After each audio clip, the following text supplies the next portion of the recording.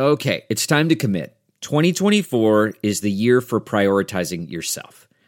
Begin your new smile journey with Byte, and you could start seeing results in just 2 to 3 weeks. Just order your at-home impression kit today for only $14.95 at Byte.com. Byte clear liners are doctor-directed and delivered to your door. Treatment costs thousands less than braces, plus they offer financing options, accept eligible insurance, and you could pay with your HSA, FSA. Get 80% off your impression kit when you use code WONDERY at Byte.com. That's BYTE.com. Start your confidence journey today with Byte. Greatest Mysteries, the story of China's most famous UFO sighting. In 1994, a woodcutter claimed to have a date with a 3-meter-tall female alien and never wavered from his story since. Published in the World of Chinese. Written by Sam Davies. Read for you by Sarah Kodolakos. One night in June 1994, Meng Zhaoguo was awoken by an interplanetary visitor. The 26-year-old timber worker alleged that the extraterrestrial was female, about 3 meters tall, had 6 fingers on each hand, and had entered his home in rural Heilongjiang province by floating through the wall. Meng later recounted that the alien had made him levitate above his bed while his wife and child continued to sleep and had sex with him. A month later, he found himself aboard the alien's spacecraft, which had landed on Phoenix Mountain, near the forest plantation where he worked. There, another alien told him that in 60 years' time, Meng's son would be born on their planet. This story, first reported in several local magazines, made Meng a minor celebrity during a time when curiosity about UFOs, science fiction, and the universe was beginning to boom in China. As the economy and society opened in the 1980s and 90s and access to foreign media brought pop culture phenomena like Star Wars to the public, interest in space and the supernatural boomed. As media control loosened, science magazines and journals spread across the country. Soon, enthusiasts founded clubs and associations for UFO research, with tens of thousands of members at the movement's peak. UFO sightings proliferated too. The South China Morning Post counted 5,000 reports of UFOs in China in the decade up to 1995. Meng's story was fantastical, but at least some of China's new UFO enthusiasts believed him, and a number of organizations even sent research teams to the site where the alien ship had supposedly landed, and also to Meng's home to get the full story from him. His story is still probably the most famous UFO sighting in China and one of the most investigated and discussed. It turned Phoenix Mountain in Heilongjiang into a pilgrimage site for other UFO enthusiasts, some of whom have also reported sightings of unidentified objects in the sky, including 2 allegedly caught on camera in 2005 and 2012. Most scientists lined up to call Meng's story nonsense, accusing him of being delusional or mentally ill. However, some claimed to believe him, and one even administered a lie detector test in 2003, which Meng apparently passed. Whether fact or fiction, his story remains a favorite among UFO and sci-fi enthusiasts and those who would like to believe we aren't alone in the universe. As the story goes, Meng was a simple farmer and then a woodcutter with a 5th-grade education and apparently no record of untrustworthiness.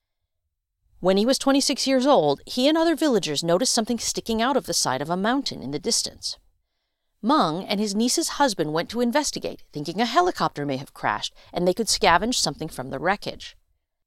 Meng later described seeing a large oval object with a long tail, totally smooth, with no discernible doors, a giant spacecraft. Meng and his relative moved closer, and when they were about 150 meters away, they felt a surge running through them like electricity, paralyzing them as if walking against an invisible barrier. Some sort of force field surrounded the craft. Later, Meng said a beam of light struck him and he fell to the floor. When Meng visited a doctor, he felt electricity surging through him again when the stethoscope was placed on his chest. In fact, anything metal would set off this reaction for hours after the incident. The female alien's visit allegedly took place a few days later. While earlier reports suggested they had intercourse for 40 minutes, Meng stated in an interview in November last year that the sensation only lasted 3 or 4 seconds. "I was being experimented on," he claimed. A few days after that, Meng awoke one night on the aliens' spaceship. The aliens, dressed from head to toe in curious black cloaks with no seams, conveniently spoke broken Chinese. Meng asked why they were here, to which they answered, "To escape danger," and "to observe you and your planet." They then showed him via some kind of screen a comet hitting Jupiter. This rare celestial phenomenon really did take place on July 17, 1994, when comet Shoemaker-Levy 9 crashed into Jupiter.